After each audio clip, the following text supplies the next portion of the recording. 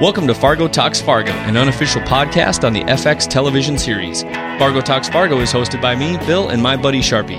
This season of Fargo Talks Fargo is sponsored by the Fargo Brewing Company and their Wood Chipper IPA. Also, today's podcast is brought to you by Audible.com. Tune in later to find out more about how you can get a free Audible.com trial because it's awesome and listening to books is the way to go. Boom. Here we are, Sharpie. I like this. Hot Dish 1 down. Hot Dish 1 is down. Yep. Whole episode thing is down. And today, we had an emergency substitution because Joe Riley got himself the sickness. Yep. Standing Joe in. Riley. Yep. Standing in from last season, once again, from the Forum of Fargo Moorhead, John Lamb. Hello. Hello, everybody. Hello, Podcast Nation. My favorite part is that he just waved. Exactly.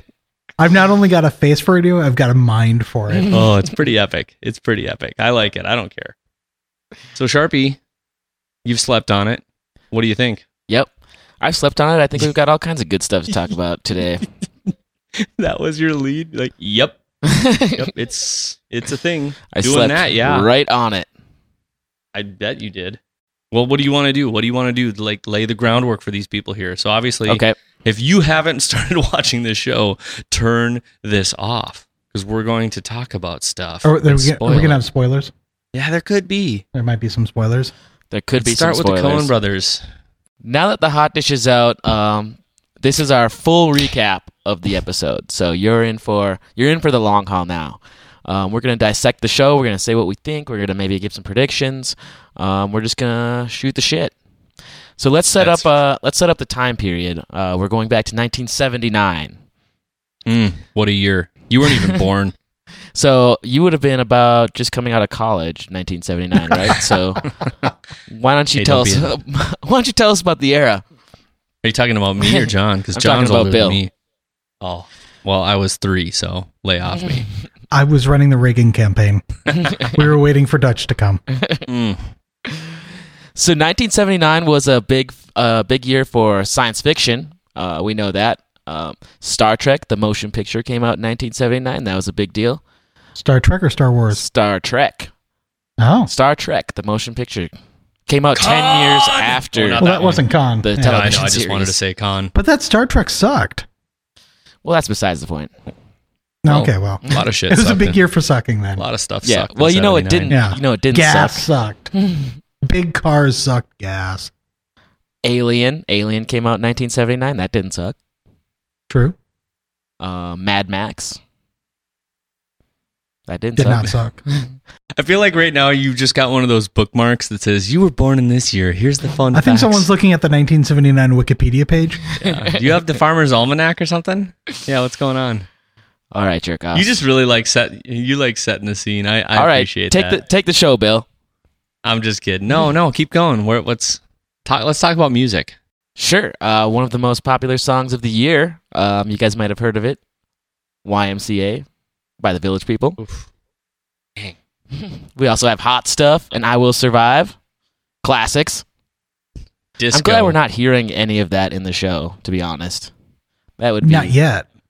I don't think Jeff Russo would let that happen. I don't know. necessarily. We've heard already more kind of vintage soundtrack stuff than we've heard in the first season. I think, yeah.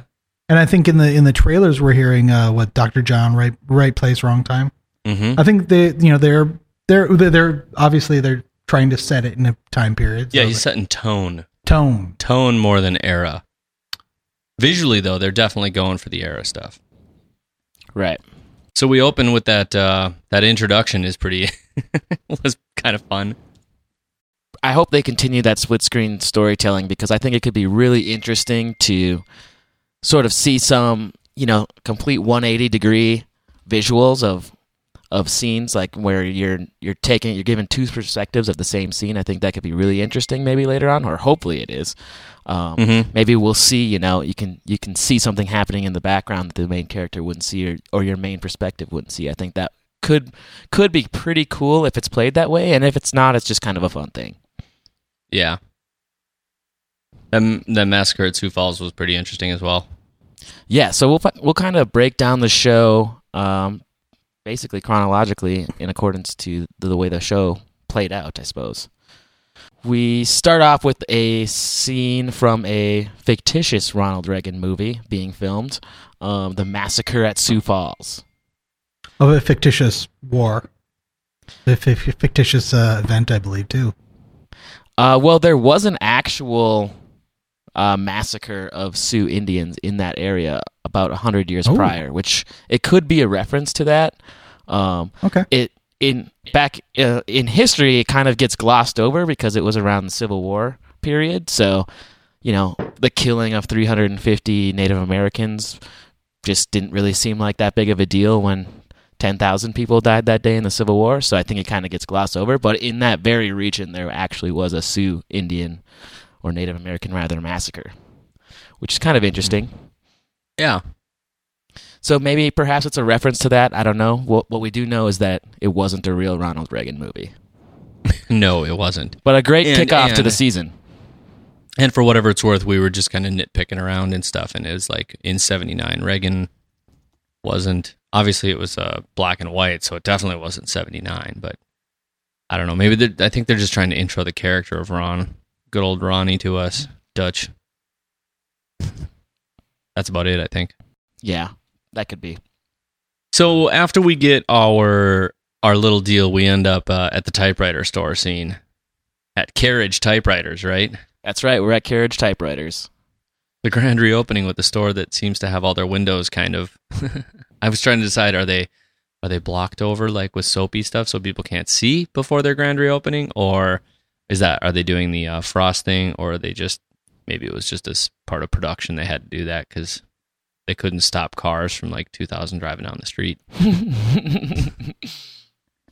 So is Carriage Typewriters, do we know what town that is? Are we in Laverne when we're at Carriage Typewriters? Or That's what I don't know. Well, I don't even know, were we in Laverne when we meet the Gerhardt brothers? I think that hasn't been established either, exactly where we were, because that's when they're waiting for little Gerhardt to show up. Or did that show Sioux Falls? Did they say there was like the stuff across the screen? I don't know. You might be right. That might be Sioux Falls. It might have said. I don't know where they were, and I have to say I didn't know who they were. I didn't realize that was Tate Donovan, and I thought that looked like a Culkin, and it turns out yes, it was Kieran Culkin. That wasn't Tate Donovan though. Who is it? Sharpie helped me out on his name. We talked about him last time. He's from Burn Notice. Do you have your IMDb pulled up, bro? Are you talking about Dodd Gerhardt? Yeah. The tough one. Jeffrey Donovan? Yeah. It was close. Okay. Close but wrong. Close but totally wrong. Totally wrong. Yep. So we see them, and I'm not sure if we know exactly where they are. We do know that the Gerhardt compound is in Fargo. It seems like it, or somewhere outside of Fargo. Well, to us it would look like outside of Fargo, but I think they're saying it's in Fargo. Yeah, well, they operate out of Fargo. There's at least no mountains like there are in other North Dakota depictions and other TV shows that won't be named Blood and Oil. We also definitely learned though that that Rye has got a bit of a chip on his shoulder, a little man syndrome or something. Definitely some little man syndrome going on. Yeah, definitely. Do you think there's a little bit of Lester in that little man syndrome? Because Lester kind of had that too, where he felt like he had to prove himself quite often and then just ended up getting himself in more trouble. I thought it seemed like he was really kind of channeling Steve Buscemi. Sure. Yeah. Like he's like, he's got something to prove all the time. I thought in this whole episode, not to jump ahead, but there's a lot of homages to the movie Fargo. And there's a lot of tributes to the first season. So I think in this case, this was one of the, for me, it was one of the homages to the movie. There's some of that definitely going on. I can't remember exactly the line, but when he talks to him about, still wearing the short pants, I love the way that sounded and how off-putting it was. Like you're in little britches. What does he call him? He says that you're the cartoon that comes with gum. Yeah. Yeah, he's the very comic dismissive in the bubblegum wrapper. Comic. So, but we basically find out here why it sets Rye on a mission to seek out this judge that in the hot dish, Sharpie was like, man, she just seems so Cusack-y. She sounded exactly like Joan Cusack. That's what I said. Yeah, it's because it's Ann Cusack. Yep. Thanks to Antsman41 who follows us on Twitter for giving us the point out to that. Because sometimes when we record the hot dish, using IMDb simultaneously is too hard for Sharpie and I. It is. I was scrambling during that whole time trying to do research, and sometimes you just can't get it off in the hot dish. That's what the hot dish is for, though. Mm-hmm. There's a lot of... He seems like he's got a lot to prove, and I think that's where the wrench and numbers type S thing came in. And I had tweeted, and Jeff Russo responded about that it definitely was that, and I thought he wants to be pretty badass, but he's not. Yep. Jeff Russo, the composer of Fargo. Yeah. Yeah, so thanks for the shout-out on Twitter there. That was an awesome confirmation. Yeah, that was fun. So we get into this tailgating of the judge, which is kind of a cool montage because it's sort of like a long tailgate. I mean, he starts probably from, 4 or 5 o'clock, and he follows her through the night to the diner. And I thought there was in Laverne. So even aside from the cool Wrench and Numbers-esque soundtrack that's playing there, we go into a song by Billy Thorpe, Children of the Sun. And the only reason why I thought that was kind of interesting will come in a little bit later, but the lyrics are kind of cool, where Billy Thorpe is singing about people of the earth, can you hear me? Came a voice from the sky on that magical night, which could be maybe a little tiny bit of foreshadowing to that UFO scene. I'm not sure, but it was pretty interesting to me.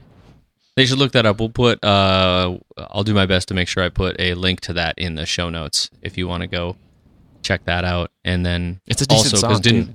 Well, there's also a line in there, the setting fire to the sky, and I was like, I did make my fire in the sky comment somewhere, or did you? I don't remember. Yeah, we commented on Fire in the Sky in the hot dish prior to this episode of Fargo Talks Fargo. So that's kind of interesting that we came upon that once we got into the deep dive.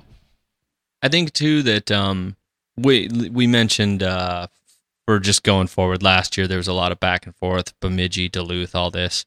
Just, if you're from the area, just zip it. We know you can't get from those towns to those other towns that fast, but if you could, it would be a pretty boring TV show. So they just got to get there. It's not important.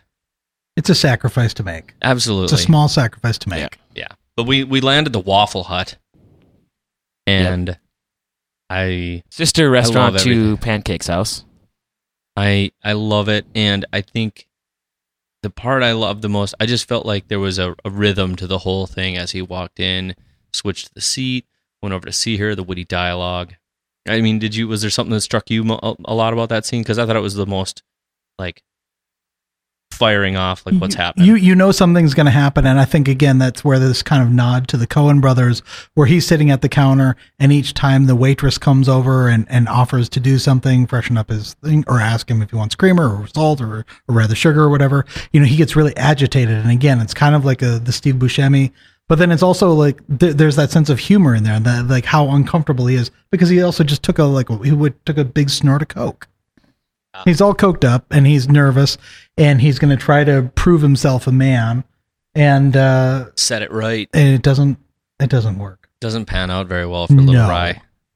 Yeah, I like that too. I think you're really spot on with that. Just about and it's also just this tie to service around here. Sometimes in the Midwest can be a little overly nice.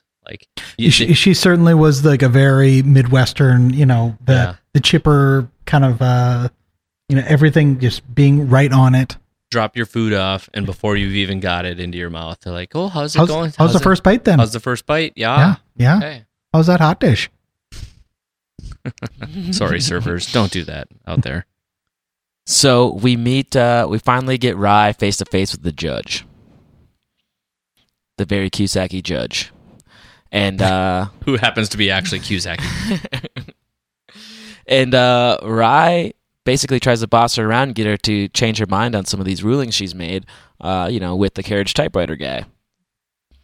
And she goes into this story about the devil and God and making a bet where the devil wants to bet God that he can make a man curse his name. And so they decide to use Job as their plaything.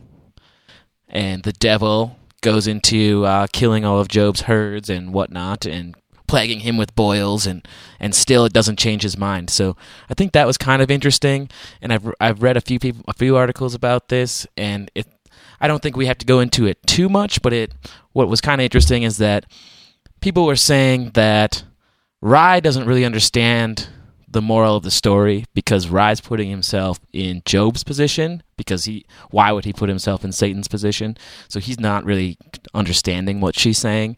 And I think that is probably what the audience thought as well. And perhaps the judge is even putting herself in Job's position. I've read that argument as well. But even though, do you understand what I'm saying?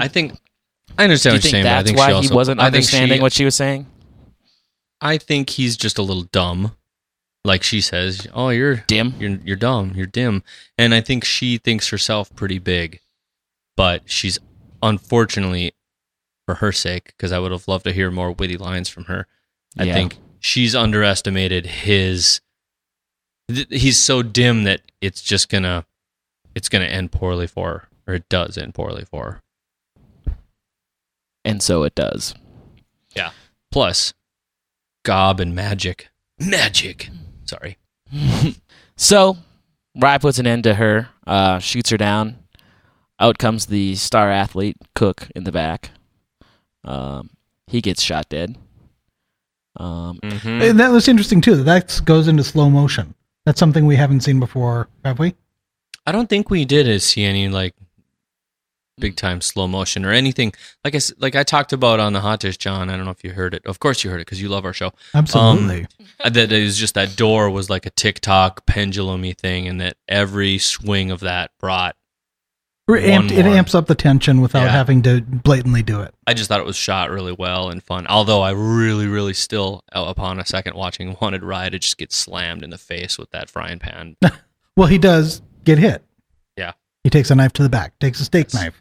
And that was, I think, out of there's 3 murders in that scene. And that, in a way, was, to me, the most cringeworthy when he's trying to pull the knife out. Oh, I know. And you're like, can he reach it? Can he reach it? Can he reach it? And you're like, oh, God. It's interesting that the judge, even went for that stab move, because she could have just laid there. But it shows her character, how she's super justice. tough. Justice. Yep. She will not let that stand. Yep. This aggression will not stand, man. That's there he goes.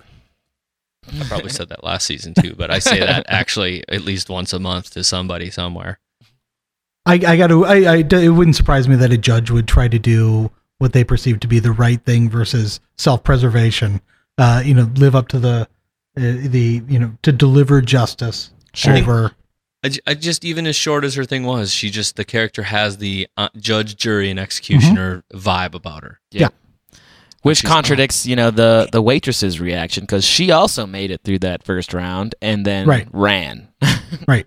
Which again, exactly a nice homage to not only to the Coens, but now in the opening series almost of the movie, the first season and this season, we see somebody running off into the snow, being shot in the back. Yes. Well, actually, in the first one, he didn't get necessarily shot; he froze to death. But you see this disabled person who's been hurt by the Lauren Malvo and then the Steve Buscemi and Gare. Gare. And then in this one, the poor waitress who gets shot, she tries to make a run for it, and he has to go out into the snow and shoot. I thought that was a nice homage to Fargo. I'm not sure if that was intended. To me, that seemed like in a way, I kind of believe that you have to notice that, but. Yeah, so that will be interesting. For season 3, we should look forward to that shot in the back in the snow scene. Because as far as I know right now, there better be a season 3, because I already feel amped about season 2. You can't just do 1, 2. You have to at least do 3. Trifecta. That's the rule, I'm pretty sure they say. So the waitress dies, and plus you have to kill somebody outside in the snow because it makes for an incredible image of just red on white, just purity and yeah. But so UFO, huh? Now we're getting into the good stuff. Okay then. Yeah, so we see Rye after he painstakingly reloads that revolver and puts that final round in the waitress, he runs out to the road because he's drawn there by some interesting lights. And when you see those lights, you're kind of like, you're kind of expecting a visitor, not in the sense that we eventually get, but, you know, somebody's coming to the diner. Those must be headlights, whatever. I thought it was like somebody coming through the woods for a minute, like on a Snowmobile. snowmobile. Sure, yeah, exactly. Or was it a plane coming in low or something like that? No. Get to the chopper. Something along that line. It turns But out no. it is indeed an unidentified flying object as far as we're concerned. We have not identified it. Yeah. And well, he's staring blankly into the sky, as Sharpie called her in our show notes, Peggy Numbnuts. I have to say that because it's funny. Oh, geez.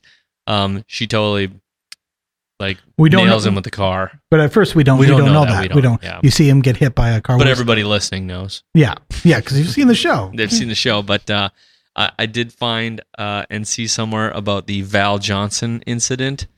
And it was north, kind of up by Stephen, but back in '79, there was a guy who, not a guy, but it's an alleged like UFO encounter in Marshall County, Minnesota, by Sheriff Val Johnson, and according to Wikipedia, so look it up, the Val Johnson incident. There was a beam of light, and it messed up his cruiser on the road and all sorts of stuff. But the guy actually had a appearance on ABC's Good Morning America program about it, and caused he and his family all sorts of emotional strain and stuff. But so, hey, just so you know, there's UFOs here. Don't even make me tell the story about when I saw one, so that's a whole nother topic for a whole nother show. But yeah, don't ask Limpy about his probe. Oh, that's where we're at. But so we make wild speculations every year. We look at strange stuff. So I'm going to play a clip here of when Rye gets pummeled by the car.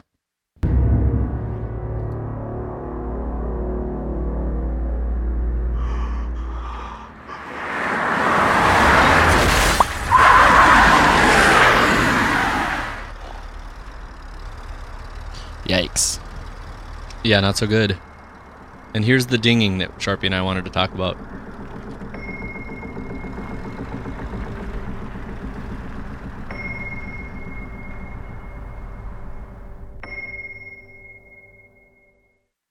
So let's just take mental note of that, and we'll come back to it later. Yeah, we're noticing a little bit of a theme surrounding Peggy Numbnuts.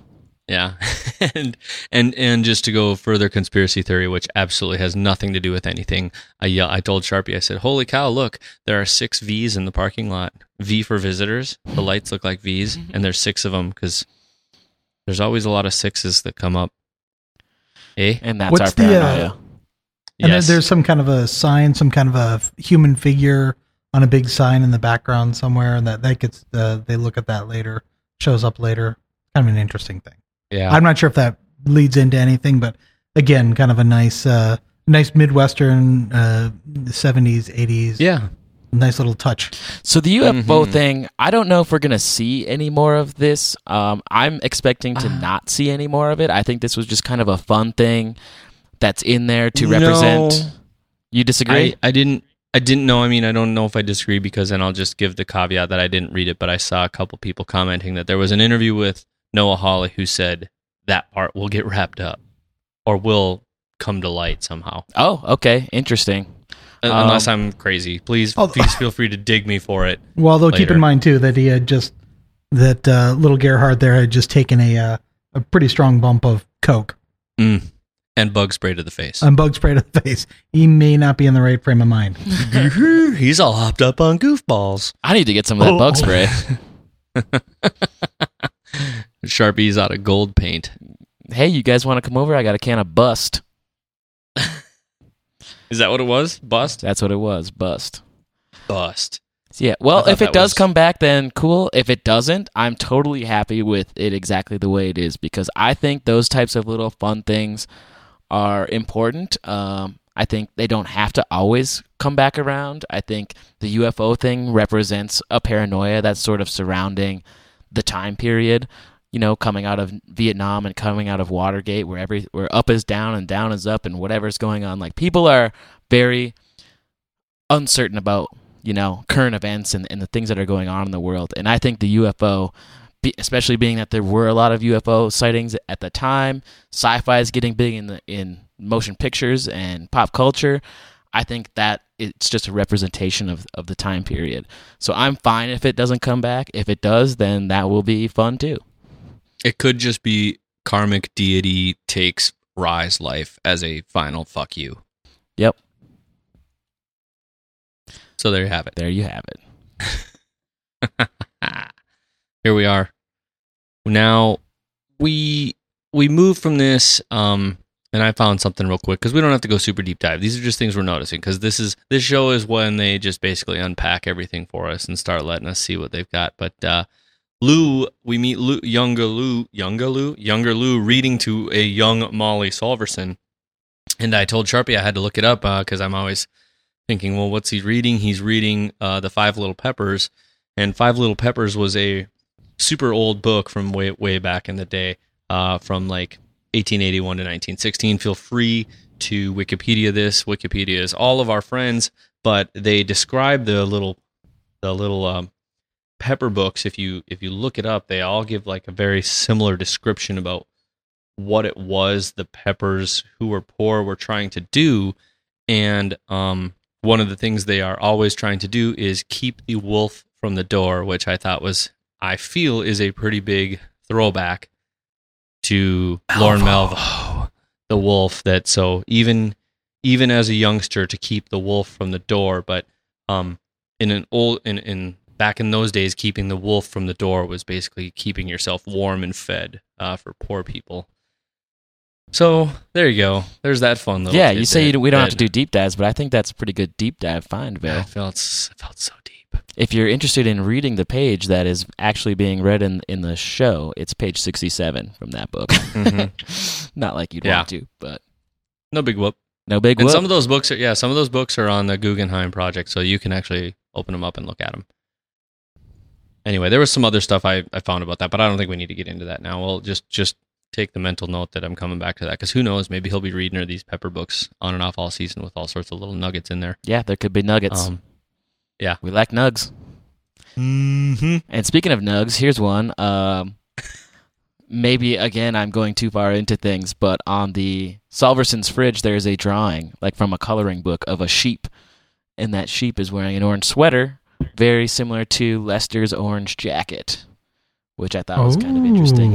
And Lester was kind of a sheep, if you will, being herded around by more powerful characters in last season.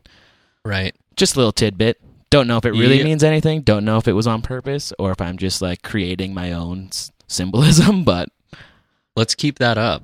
Yeah.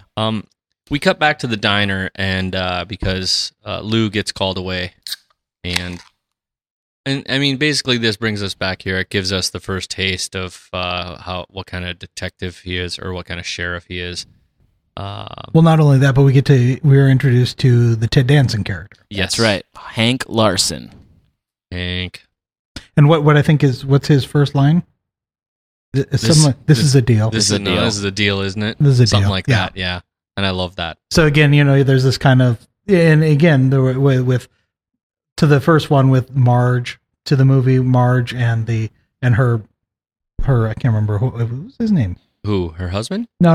Marge and her. Who was the guy? Yeah. No, it's escaping me. Yeah. I'm sorry. But anyway, so yeah, that not only with the heck of a deal, or this is a deal, but then also they're standing there again. You're winter, obviously, so they are going to be fully dressed in their gear. But yeah, everybody's got the Sorel boots kind of thing going on. I think too, it's just I'm going to bring this back up really briefly in a little bit here, but the matter of factness of it, though, this is a deal.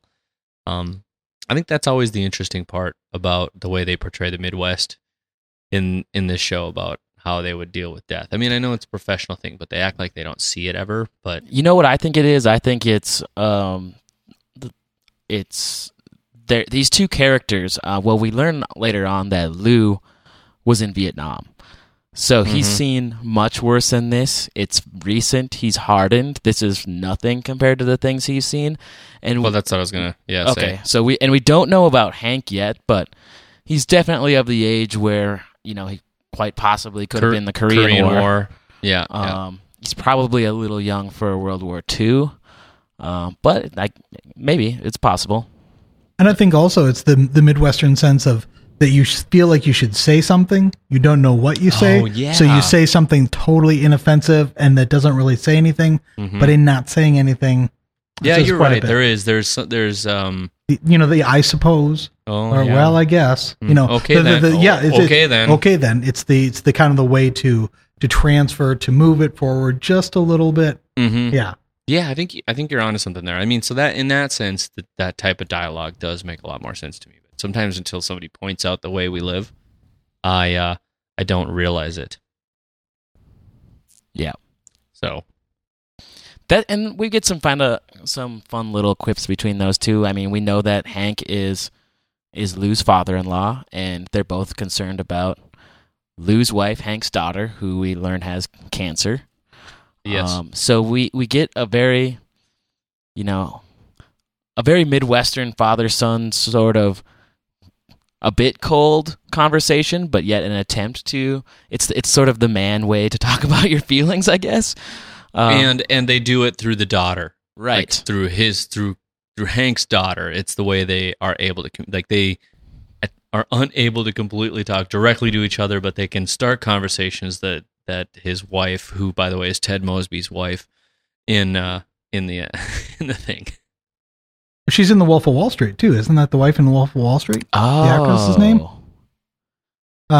Christina Milioti. Yeah, Christina Milioti. That's why. But anyways, the other thing too about the thing that I loved about that scene is that while they are talking about the daughter, they somehow, the way they talk about her is really about food, and that she has been making these meals out of these index cards she sent away for something she saw on TV. The index cards, and I don't know if you guys remember this. I remember this, seeing these commercials for that. Again, a really they've done their research in the 70s. Obviously, they lived through it. Yeah, but a really nice touch there to the time and to that kind of phenomenon of, if it's on Ronco, well, let's try it. Period correctness about what was actually happening. Yeah, Especially absolutely here. spot on. I mean, how many times you growing up did any of your mothers, you would look in her recipe box and there was a whole bunch of handwritten ones, but somewhere it was smattered throughout them were some sort of cards that came in some sort of mailed thing or a magazine, a magazine, or cut out of the back. Well, of a just that exactly box. that there was the recipe box, Yeah. and that they were on index cards. But they had the dotted line, like cut this out. Oh yeah. And when they're talking about that, Hank says something which I thought was pretty great, where he says he describes the delicacies of the world, food that she's preparing, as variety. And I thought that was kind of interesting. It's like, oh, so you like, variety. And I thought that was interesting because a lot of the food in the Midwest is the exact opposite of that. It's pretty much all white, a lot of cream, a lot of potatoes. Well, because what they talk about what, the souffle? Was it a souffle that she brings to the table? She set it on fire. Lights a perfectly good casserole. On fire. Perfectly good casserole on fire. Yeah. Also, I know Sharpie had made the note that, because I get into numbers, that dinner was at 6 the next night, right? You guys are really honing in on this 6 o'clock. 6 Dinner p.m. was at 6. Just stick around. All We'll right. see what happens. Plus, like I said, we love conspiracy theories that never come around. It's the first episode. We're latching on to absolutely everything. Because nobody else eats at 6. That's just unheard of in the Midwest. We're officially to doing- eat at 6 on Sunday. No, well, okay, wait, we got to back. Oh, wait, did we miss the part where? Nope, we're not there yet. It's Not coming. there. It's coming. They go It's outside. coming. No, it's coming. So there were 6 lights in the parking lot, and it's 6 o'clock for the thing. And anyway, so we go to the butcher shop, and Bud's Meats, and Ed Blomquist. So yeah, we have the whole okay then thing, and they have their just general okay then conversation by and all that. But on the cash register, the price is that's still rung up as 669, and 9 is just an upside down 6, and 666, we all know what that stands 69 for. means something to some other people. Yeah, 6 times 16. What? So anyway, that's where I'm tying all this dumb shit together. Even though it's like the chance of having a 6 in something is what, 1 in 10? 1, 2, 3, yeah. Whatever, I can't stop myself. As we move into the exterior shot right before we get introduced into Bud's Meats and Ed Blomquist, we see an exterior shot of the, I don't know, downtown Laverne, maybe it's supposed to be. Is that where the butcher shop is? That's in Laverne? Yeah, I think so. Yeah. Yeah, it is. And So- when John was just tapping me because he realized we forgot to mention one thing that you and I have discussed was the shoe in the shoe tree. in the tree. Oh, Is that yeah, a we shoe did in the pass tree? that. But I thought that, again, it's kind of another nice, even not maybe a hint to the Coens, but that kind of oddity. Yeah. It's And an that odd- oddity and the subtle kind of It's- delivery. It's the delivery and the tone of comments like that feel Coen worldish. And I think like in the trailers or in the clips, they I think Ted Danson says something like, "Should we get that down?" And I don't know, did he say that in the actual He show? did say I it. don't know. He did. Okay, did. okay. It wasn't, I think it was kind of glossed over a little bit, whereas in the trailers, it was sort of like a major line. But yeah, I believe he did say it. And that shoe's going to obviously be super important. That's clearly Rye's shoe that flew off of his foot when he got rocked by Peggy Numbnuts. So that what's awesome about that, and I hope that comes into play in the next episode, but it might take a little longer than that. That's obviously is what's going to tie the detectives back to the Gerhardt family. Are you guys placing bets then that Peggy's license plate number has a 6 in it? There was. I got a little wrapped up on the license plate thing last year, and it turned out to not be shit. But either way, it's still fun getting started. I feel like we have so much we have to go through still. We've already been doing this for. I mean, that's what they did last year too. Is that they introduced so many things and they linger on things just enough that you're trying to figure out: is this something I should pay attention to? Is this something that's going to come back? Is this something that we should know about? Let's look into it. And a fair amount of times, it doesn't amount to anything, or it just could be something that's thrown in for artifice or for kind of beauty's sake, for the sake of the phrase or whatever. Yeah. Oh yeah. I mean, sometimes you just want to say something, and you're like, "How can I?" And get that's a credit to Noah Hawley. Yeah. I feel like we should have an ad break. Let's do it. So once again this season, Fargo Brewing has stepped up and is an incredible sponsor to us. They're fantastic guys who brew fantastic beer in fantastic Fargo, North Dakota. But you don't have to just drink their beer in Fargo. They are all over the place. They are distributed all over North Dakota. They're in Minnesota. They're in South Dakota too. So you can pick that up in Sioux Falls if you so choose. Yeah, all over the place. In the Midwest, that's pretty much everywhere, man. That is a lot of land area. But the Fargo Brewing is sponsoring us again, along with we are promoting their Wood Chipper IPA, which, yes, like as in wood chipper, like as in Fargo. That's right. And it is a fantastic IPA. And I mean, I just keep saying that it's last year, we kept telling you about its velvety body and its deep, rich everything. But here's the deal. I can't say that anymore this season. Here's what I'm going to say.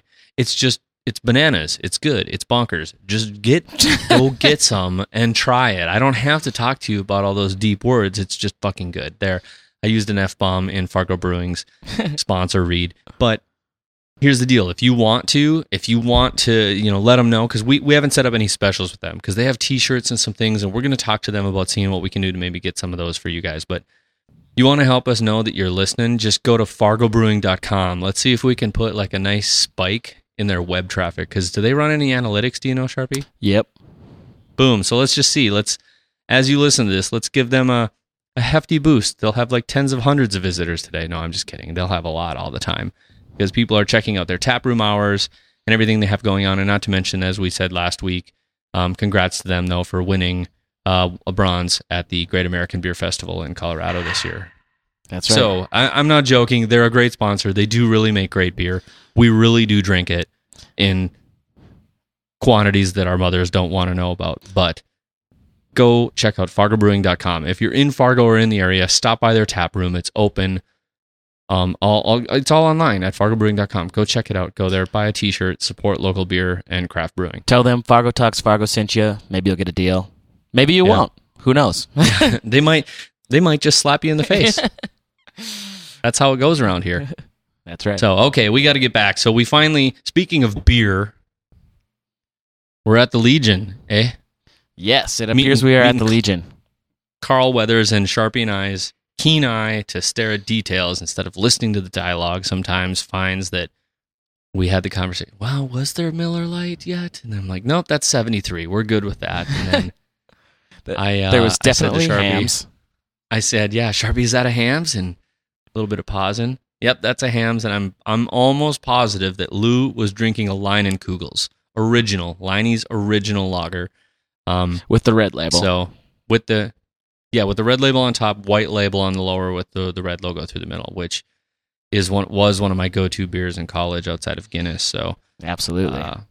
Yeah, not as good as Fargo Brewing, but because they didn't exist yet.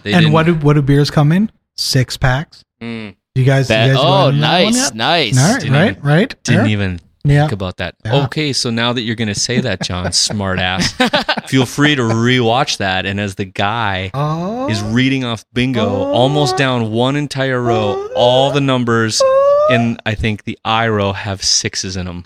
But doesn't I mean... Shut up, Sharpie. Mind blown. Oh, really G would be the 60s, I believe. Yeah, whatever. Just go watch Isn't it it again. weird that all the G's have 6s in them? Shut up. I'm just going to play this up now. Okay. Either way, we meet Carl Weathers, conspircy theorist. Sharpie. Well, I mean, get back to the name Carl Weathers. I mean, how do you come up with the name Carl Weathers? You can't avoid that name and not think Apollo Creed, Rocky. I mean, right. Carl. How do you get Carl Johnson, Carl anything? Carl Weathers? I don't Carl with a K, I guess. I kept waiting when I first saw the name Carl Weathers, but I didn't know what type of character it was going to be. I was like, please tell me he's the local weatherman. like he's operating under a different name. Yeah, it's like it's his TV made for TV name. But they really set the tone here, don't you think, Sharpie, about the current state? Or did you feel that way too, John? That they're really setting the political and economic climate and distrust. As much as things get spelled out, that is kind of the most revealing part of the show that you're talking about that, and that I think Noel Hawley has alluded to or talked to about before, is that kind of the use of Ronald Reagan and the tone in the late 70s, definitely. Yeah. Which is also I apologize for not remembering where I read a quick thing because I didn't have as much time to read today as I wanted, but is also setting the tone for small town America versus big industrial everything and consumerism, and we're eventually going to set the tone for a big crime syndicate versus local crime syndicate. That's right. But I think Sharpie, do you want to say anything about it? You'd picked out a clip here we're going to play. Well, first of all, I just think that and that clip will get into something deep and maybe a little in left field, but I feel like Carl Weathers is sort of playing the narrator, kinda. He's sort of like a narrative character, but he's in the show. You know what I mean? It's the chorus. Yes, exactly. I think that he kind of spells it out, and like, now we're in this year. Now we're experiencing these things. Yeah, I think he serves that. These are the things we're gonna see. These are the things to come. Things are not what you expected. He's that voice. Doesn't he remind you a bit though of the John Goodman character though in Big Lebowski? Yeah, sure. Oh yeah, I didn't piece that one together. Because he's also the other conspiracy theory kind of. And then the other character that's there is a total dimwit. Yep. Wow, nice catch. I like that. Shut the fuck up, Donnie. Yep. Yeah. So in that exact scene in Fargo or in Big Lebowski, I was kind of drawn to that scene when in the background of that when they're going over conspiracy theories and they're going over like the score, market 7 Donnie or whatever, or market a spare or whatever. Market 0. Market 0, yeah. Over the line. And in the background, you see George Bush, and he's talking about how this aggression will not stand. Well, Noah, in some interviews, Noah Hawley was quoted many times as quoting Ronald Reagan and him saying, "It's not complicated. We are Americans. We can get through this." And this may be a stretch, but when Lou Salverson is talking to Carl, he specifically says, it's not complex. There's nothing complex about it. And I wasn't sure if that was like sort of a tie back to The Big Lebowski, where the character references something the president or future president says. I don't know. Maybe that's a stretch. Subconsciously. But you said that's interesting that you said complex as opposed to complex. So, I think because they had just been talking about the military industrial complex. And that's where this quote comes from. Yeah. Okay. Balls. Tell this dipshit pissant about Ike's farewell address. You mean the military industrial complex? See? He knows. Of course, we've been to war. Nothing complex about it. How come Yeah. So, I don't know. Kind of interesting. Yeah, I like it. And then we did see there are some Ronald Reagan posters in the background, which I also thought was interesting, seeing as Reagan didn't announce his, unless they're setting a tone for it, obviously, and it doesn't have to be perfectly historical context, because this is a true story. But Reagan, I don't think, actually launched his campaign until the November, right? Yeah, a year ahead, November of 79. So it happens in this year. So what I can't figure out is, are we at the end of 79 or the beginning? I keep trying to find a calendar somewhere, and whatnot. But I mean, we have to figure out how to introduce Bruce Campbell. Right. Exactly. He doesn't have a speaking role in this first episode, but We just keep alluding to him. yeah, but not even overtly. Like, that's a good catch. I did not catch that the first time around. The posters in the background. Yeah. Well, that's maybe it's the downfall of when we do this show. Sometimes Sharpie catches like certain other things, and I'm like staring at random things. And so the posters are there, but we also, continuing with what Sharpie had pulled up with this, I'm just going to play one more part of this clip from this same scene here. Minnesota, Carl. Not a presidential assassination. Oh, sure. That's how it starts, with something small. Like a break-in at the Watergate Hotel. But just watch. This thing's only getting bigger. G53. Oh, now I'm going to pause real quick and point out it's 10, 26, 36, 60, 61. I don't know. And then there's a 16 in there. Lots of stuff. Whatever. All right. Oh, God, I can't stop. Hey, but I think this line is also about the story that we're about to see. Of course. Like, you think you're seeing something? It's going to get bigger. There's so much going to happen.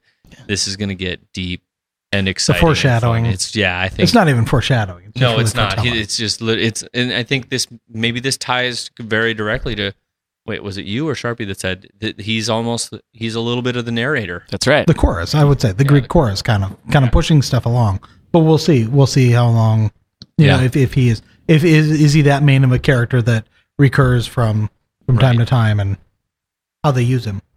So real briefly, we have talked about Bruce Campbell playing Ronald Reagan, but did you guys know that Bruce Campbell plays a lot of sort of minor characters in Coen Brothers movies, including the fact that he was in Fargo on the soap opera that is playing on the TV in the cabin that Steve Buscemi's character is in when they're out in the woods right before his demise. Yeah. Thought that was kind of interesting. Yeah. Tell us more, fact boy. He was also in The Lady Killers. Did you guys see that? No, I didn't see that. I didn't see that version, no. And Hudsucker Proxy, one of my favorite movies of all time. I think in Lady Killers there was also a Waffle Hut. Was there? I think they went to a Waffle Hut. Maybe. I think so. I saw that in one of the stories that I read today. Bill, check the facts. Well, I mean, Waffle Huts are a real place, though. Oh, okay. I did not realize that. What? Yeah. You mean aside from Waffle House? Pancake's house. No, Oh, Waffle Waffle House. House is the real place. It's a southern, yeah. Waffle Oh, I House don't is a know. real southern. Yes, there are places. At least if you Google Waffle Hut, you'll see it. Although Waffle Hut, the signs look a lot like Waffle House. I saw a thing on Reddit where somebody was arguing about whether or not there was a Waffle Hut in Laverne. And somebody wrote and said Well- they cleared it up on Reddit. Somebody wrote the Chamber of Commerce in Laverne to clarify whether or not there was a Waffle Hut, but they somehow wrote back with something to the effect of, well, there was this here, and it was the Corner Diner, and at that time they probably were like debuting waffles and like Belgian waffles and stuff. Facts. Straight Get from into it. Laverne. Boom. Yeah. Did you want to tell us the rest of your Bruce Campbell tidbits? I don't know. I don't know if they're that interesting, but he was in Spider-Man with Kirsten Dunst, so they're probably good pals, good buddy old pals. Which they The hang out first all the one, time. you know, the shitty one. The Actually, that's the only one I saw, and then I stopped with the Spider-Man movies. Then you're done. And scene. And then he was also in an Old Spice commercial, and I did pull that clip, but just because I thought it was funny. In lieu of him playing a political character, this Old Spice commercial is something that sounds exactly like a politician. Even though they're not Ooh. related whatsoever, I just thought it was funny. You can play it if you want.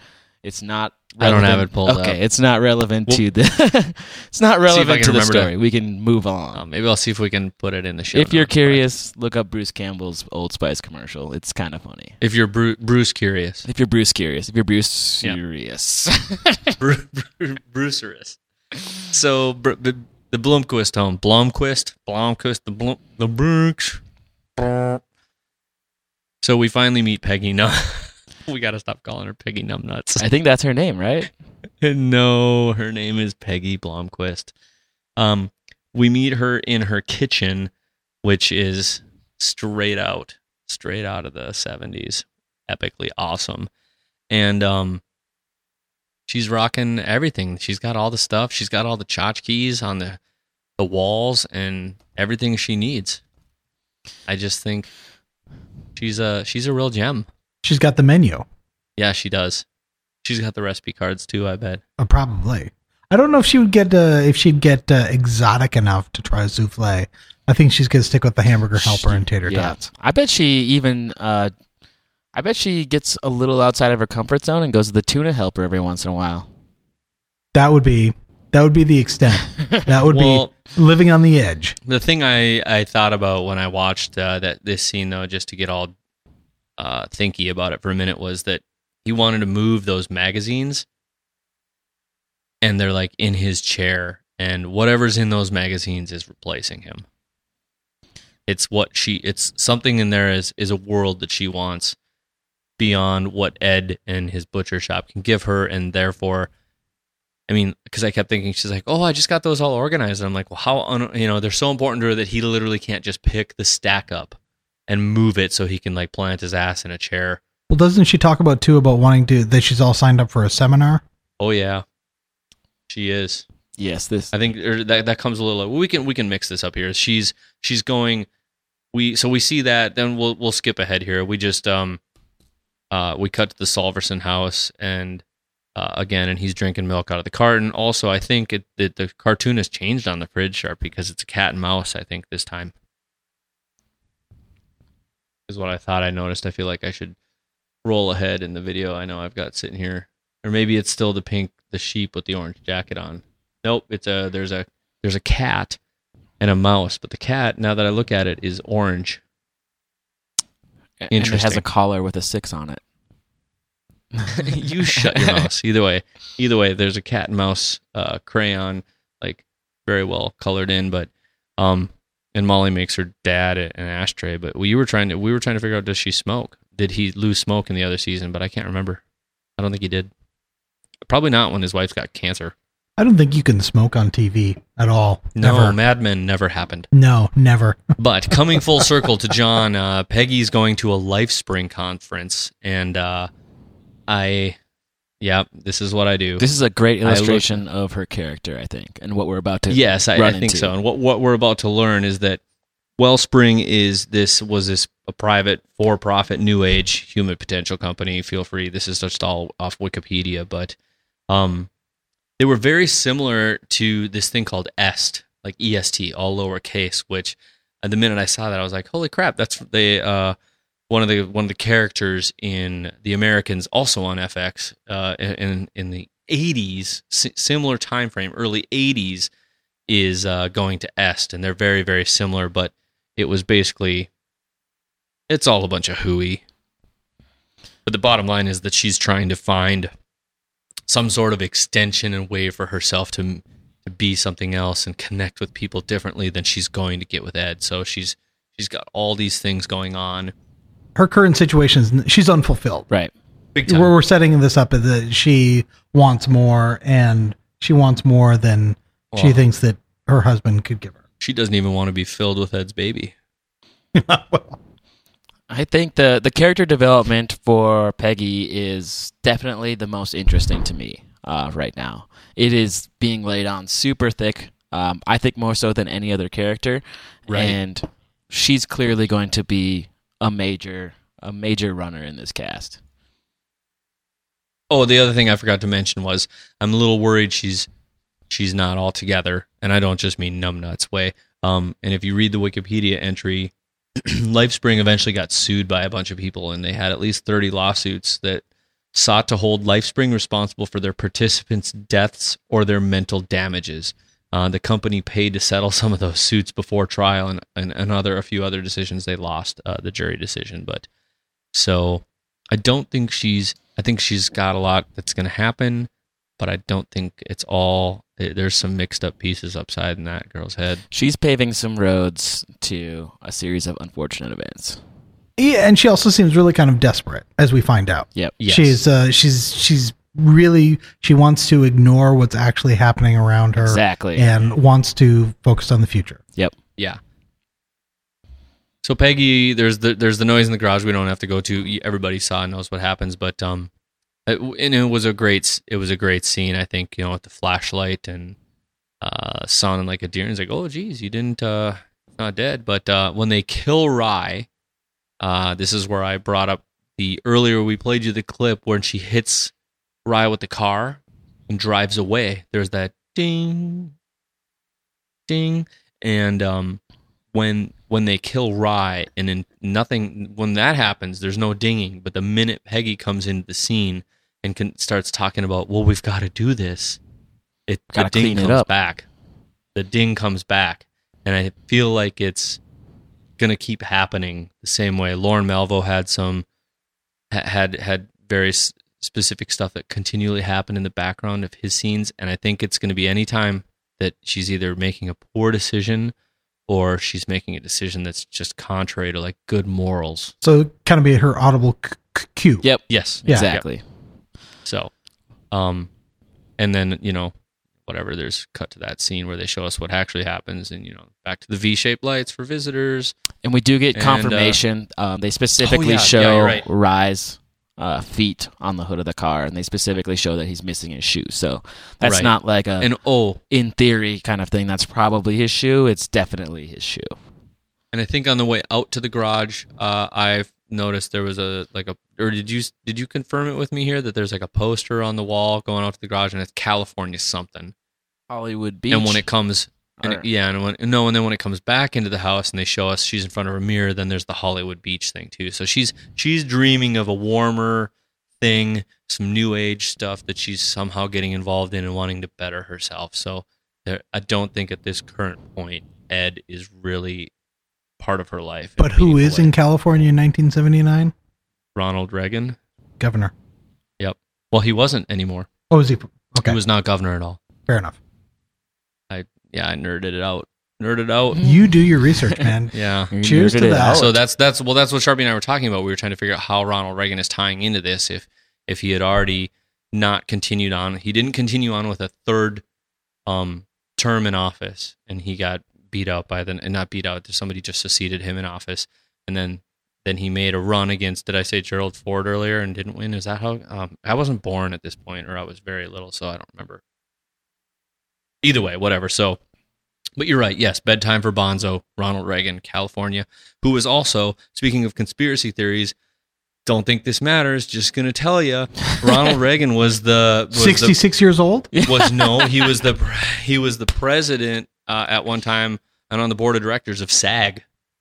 Yes. And during a rough time, he was ratting out people who he thought were communist sympathizers, speaking of the industrial complex and war and the machine. So is this Ronald Reagan. Current liberal Hollywood's way of getting back at him? I don't know. Maybe. We'll find out. It's the economy, man.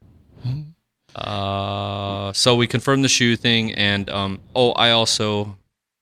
can't stop myself. So Sharpie and I both noted that Lou's staring out the window as we cut back to the Solverson residence, that he's tying knots, right? That's correct.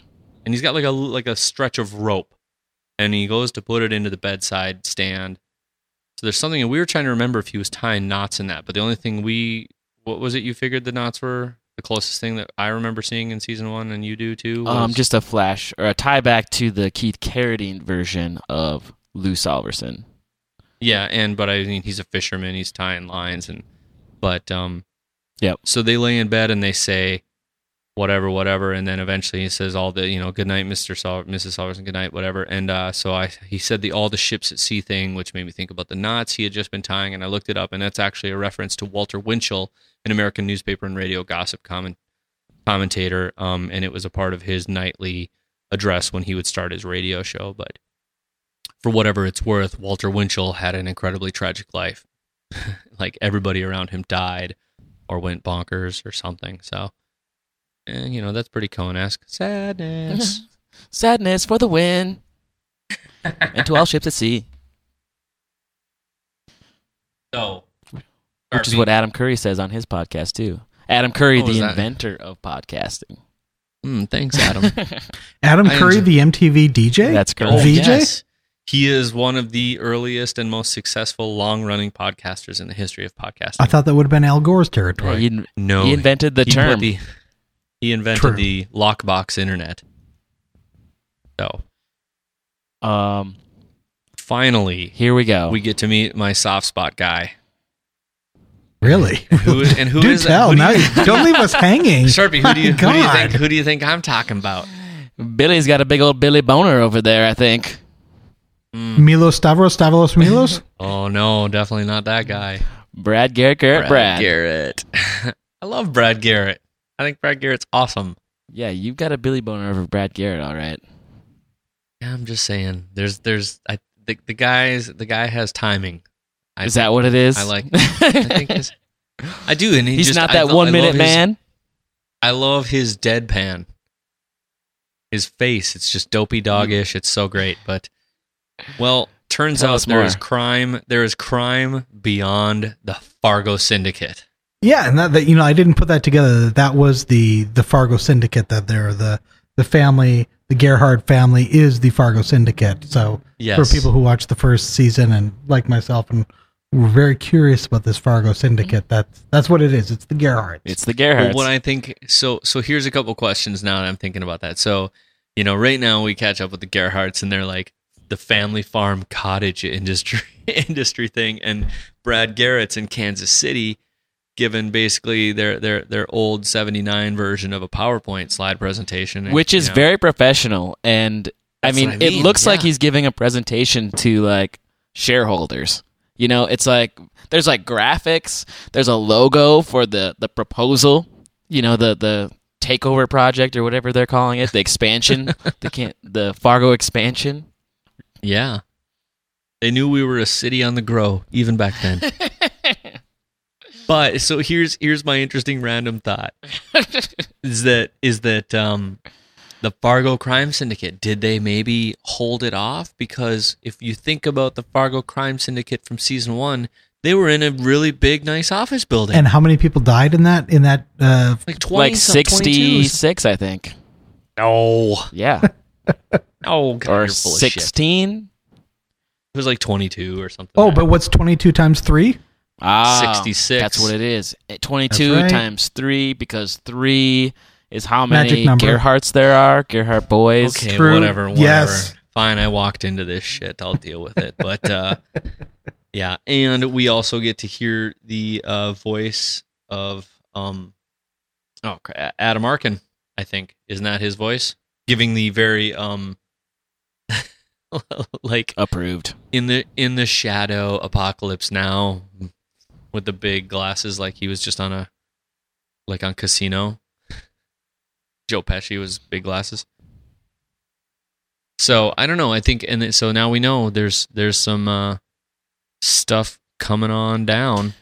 It's gonna happen. While we're talking about the Gerhardts real quick, I did read a couple of things that I thought were kind of interesting, and this is going to tie back to the Blomquist real briefly, but I'm wondering if we're going to see some conflict between Todd Gerhardt and Ed Blomquist, specifically because of the parallel descriptions they were kind of depicting of both the characters regarding the placement at the table. Where Ed succumbs to the not having his chair at the table due to Peggy Numbnuts' magazines. Right. Whereas Dodd, contrary to Ed, so Ed's kind of just like a very passive guy. He just succumbs to that. He just gives up. Whereas Dodd, when he walks into the house and his brother is sitting at the table in his chair, basically forces him out of it so he can sit in that one spot, despite the fact that there are, two other places at the table, or one other place, or whatever. Yeah, so that's sort of kind of like an interesting description of each character to use that chair as an example. Huh. So I wonder if we'll see some conflict. Yeah, and that's the other thing. I guess now I think about it, at the Blomquist residence, there was also other chairs at that table too. Yep. But more importantly, that's my chair. So hey, before we begin our wrap up here, we have to thank our second sponsor that helps bring you this podcast, and that is Audible.com. If you don't know what Audible is, and you're listening to a podcast, that seems almost impossible. But I'm going to tell you anyway. So you got to go to it's Audible.com. So here's the deal. You can go to audibletrial.com/Fargo Talks Fargo, right? And if you go there, you can sign up for a free 30-day trial. And when you sign up for that 30-day trial, you get a free audiobook download. So that's the deal. For listeners of Fargo Talks Fargo, Audible is offering that to you. So go to audibletrial.com/Fargo Talks Fargo, sign up for the free trial, get the free book. You get to keep the book as long as you want. You don't have to keep, if you're like, hey, I don't dig it, you still get to keep the book. The book doesn't disappear. Somebody from Audible doesn't show up, knock on your door, and take it back. But I still think you should check it out, because it's actually one of the best things happened to me in a long time, because I usually tend to kind of zone out or fall asleep if I'm reading too much. And I listen to a lot of podcasts, and when I do that, this is just an extension of that for me with reading, and this is why I really like doing it. I can do it while I'm driving in the car, or commuting, or going for a walk, or just doing housework around the place, and any kind of thing like that. I love listening to books. And so last week I recommended The Martian by Andy Weir, and this week I'm going to throw it to Sharpie, and he's going to recommend a book to you. So you should go sign up for it. If you don't already have it, go check it out and do it. If you do already have it, hey, maybe go check out this book that Sharpie is about to recommend. So what is your Audible pick this week going to be? My Audible pick this week is Ready Player One by Ernest Cline. Oh, boy. Have you guys read? Yes, because, wait, wasn't it you that told me to read it? Because I told you to read The Martian. Was this our conversation at the bar? Yes, it was. 3 months? Oh, my God, no, this was last winter. Could have been. We don't know. I think that, because I drank a bunch, and then I walked home from the bar 6 miles. Because I didn't think I needed to drive, and B, because I just couldn't put down The Martian. And because you drove home, and you said, oh, my God, I started Ready Player One. That's right. Yes, I forgot. That is the conversation. Wow. Ready Player One is fantastic. It's gripping. It's a science fiction novel in this sort of dystopian future where basically everybody's living their lives through virtual reality, because that's a big thing, and the world is crumbling, and the only way to get happiness is to live through this virtual reality, and it's a bunch of adventures through this virtual world. It is chock full of 80s references. So if you are an 80s kid, if you're into video games and 80s movies and things like that, I mean, you'll be all over this book. It is so fun. So I highly recommend it. It's a quick listen via audible.com, so check it out. That is my pick of the week, Ready Player One by Ernest Cline. I will wholeheartedly second that pick, because I will also say this, that somewhere shortly after you made the recommendation to me, I believe, is when Steven Spielberg optioned the rights to that movie. Yes, and I'm not sure where that's standing right now, because the follow-up, although not related to the story, but Ernest Cline's follow-up after that movie... Don't say it. What if it's a recommendation? Okay. I'm just kidding. Go ahead. You're going to talk about It will Armada? be a recommendation. It was Armada, and I've heard that Steven Spielberg has secured the rights to that as well, so I'm not sure which one he's going to go through with. Hopefully both. Did you already do Armada? I did. Me too. John? Neither of these books for John. Neither. No. But hey, so also the other thing is if you like Will Wheaton, he is the narrator for Ready Player One. I'm actually going to play a little clip. Let's see it. Played all of my favorite news and entertainment vid feeds. Among these was my own channel, Parzival TV, broadcasting obscure, eclectic crap, 24/7, 365. Earlier that year, GSS had added a new feature to every Oasis user's account, the POV, personal. So boom, there you have it. I don't want to play too much because I don't know if we're actually okay to be doing that, but I don't know why you wouldn't, because it's so good and there's a lot of snarky, witty comments, and Will Wheaton does a fantastic job doing that. So our thanks to audible.com for sponsoring that. So if you want to check that out again, go to Audible Trial, audibletrial.com/Fargo Talks Fargo and sign up. And when you do that, you help us out. The same way we want you to also go check out fargobrewing.com. So thank you so much for listening to those ads, and that's what helps make this show possible. So Sharpie, coming into the wrap up, John, what do you guys? So we there's this looming takeover happening. What John? What do you think is going to happen? Like, what do you think's coming next week? I don't know. I honestly don't know.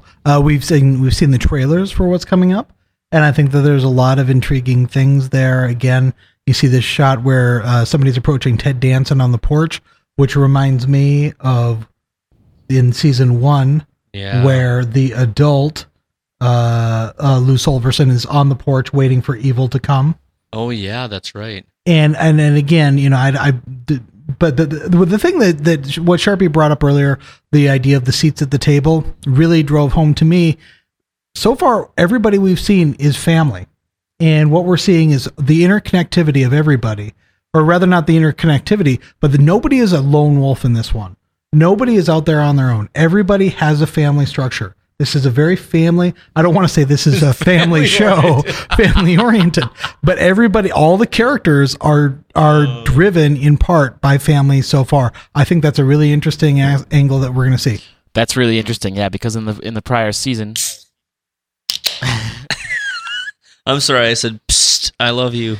We just need to train people into thinking that every time they hear that, to think of Fargo Brewing. Papa Top. That's interesting because, in last season we had Lester, and Lester was kind of a lone wolf, and Lauren Malvo was a lone wolf. Lester started with a family, and we kind of know how that ended up, but we did have a lot of lone wolves, I guess, in the prior season, and I think you're really nailing that theme, John. Yeah, I like that. I like that thing. So maybe it's the crime syndicate from Kansas City coming in that ruins all that family. Yeah. Well, hey, no, wait. Maybe that has something to do with tying back to the overall kind of idea that I was talking about small town togetherness, small town support, Midwestern values, and that when these big things come in, one of the first things to break down is family values and your core desire to support local people. Well, and this is, I think, really reaching, but family values, of course, certainly was something that Ronald Reagan really championed, and that term didn't even become until... What was a corn tour? Before there was a corn tour, I believe Ronald Reagan really kind of gave rise to that. Yeah. I don't know. I'll say this. I'm incredibly optimistic that this season is going to be better than last. And I thought last season was fantastic. And I think what's really remarkable too is that they did all this in an hour. Last year it was 90 minutes, right, to open? I think it might have been. Yeah, and compared to The Walking Dead this year, which opened within a bloated 90 minutes, I think this was a very well packed 60 minutes. I think it foretells very well that this will be a season definitely to watch. Sharpie, how do you feel? I mean, that all sounds good to me. I think as far as predictions for next episode, I think we're still a little bit early. I think we got a good body count so far, and I don't think we necessarily have to see a death or a murder of any sort next episode. I don't think we've been introduced enough quite yet to kill anybody off quite yet. But so I won't be surprised if there are no deaths in the next episode. But I'm excited for it. I'm hoping that Shu comes back as soon as possible because I'm excited to start bringing all these paths. I'm excited for all these paths to start crossing each other. The convergence of all that. Yeah. I think Peggy that's the character I'm most interested to see if it goes the way I think it's going to go. I think she's a deeper well of like interesting to me, like where they take it, because she's also the antithesis to the current values. Her setup leaves her to be the most to gain or lose in that she's planning so much. Her life is not fulfilled now. She wants more. Everybody wants more, of course. All the Gerhardts want more. Her husband wants to run the butcher shop. But I think that she will be the character, you're right, that has the most to gain or lose. She will be the most fluctuating character throughout. I think that's the character we're going to latch onto for our own emotional roller coaster a little bit. I mean, everybody's obviously going to be behind Lou, but we already know where Lou's going to end up, and we know where Molly's going to end up. We know Lou's going to make it through things all right because we've seen him. We've seen him into the future, and he makes it out, and he raised a good daughter. We know Lou's going to make the right decisions. We know that Ted Danson's character is going to make the right decisions. I believe that Ed Blomquist will make the right decisions. I think that she's the one character where you're really not sure. Is she gonna do something for herself, or is she gonna do the right thing? That's correct. Holy shit, we didn't even talk nearly enough about Floyd Gerhardt. We didn't even talk about the fact that she's taking over a man's role. She's preparing to head of the family. She's a boy named Sue. She's so many things, and so that's. And what does your man Brad Garrett say about her? Oh God, he says something about she's tough, but a girl. Yeah. So apologize to anyone. So don't flame us up on that one. But I don't know. I think it'll be great. I look forward to coming back next week. I look forward to hopefully having John back on the show later in the season to see where he feels things have gone with this show. If everything plays out well, next week we are going to have Joe Riley on the show, Sharpie's buddy and fellow co-host of Grilling Addiction. And so I guess with all that said, thanks so much to John for coming on the show. Yeah. Sharpie's got one. I just wanted to say, hey, John, did you have anything you want to plug? John Lamb, thanks for supporting us. Thanks for being on the show today. John Lamb is a writer for The Forum, which is the local newspaper in Fargo. Is there anything you'd like to say more about that? Nope. All right. Check out John's column. Thanks for inviting me. Yeah. Thanks for inviting me. Inforum.com, and you can see all the news going on here. There's all sorts of interesting things happen. So I'm queuing this up. I don't know if I've got it at the right spot, Sharpie. Okay. Well, I just wanted to end this with a little tidbit here. The end credits play a little song from the Coen brothers, Oh Brother, Where Art Thou? Didn't leave nobody but that baby. Go to sleep, you little babe. Go to sleep, you little babe. Go to sleep, you little babe. I just wanted to say that was Noah Hawley and Jeff Russo singing. Your mama's gone away and your daddy's gonna stay. Didn't leave nobody but the babe. All right, Sharpie, until next week. Go to sleep, you little babe. We'll see you then, right, brother? Go to sleep, you little babe. Everybody's gone in the cotton and the cold. Didn't leave nobody but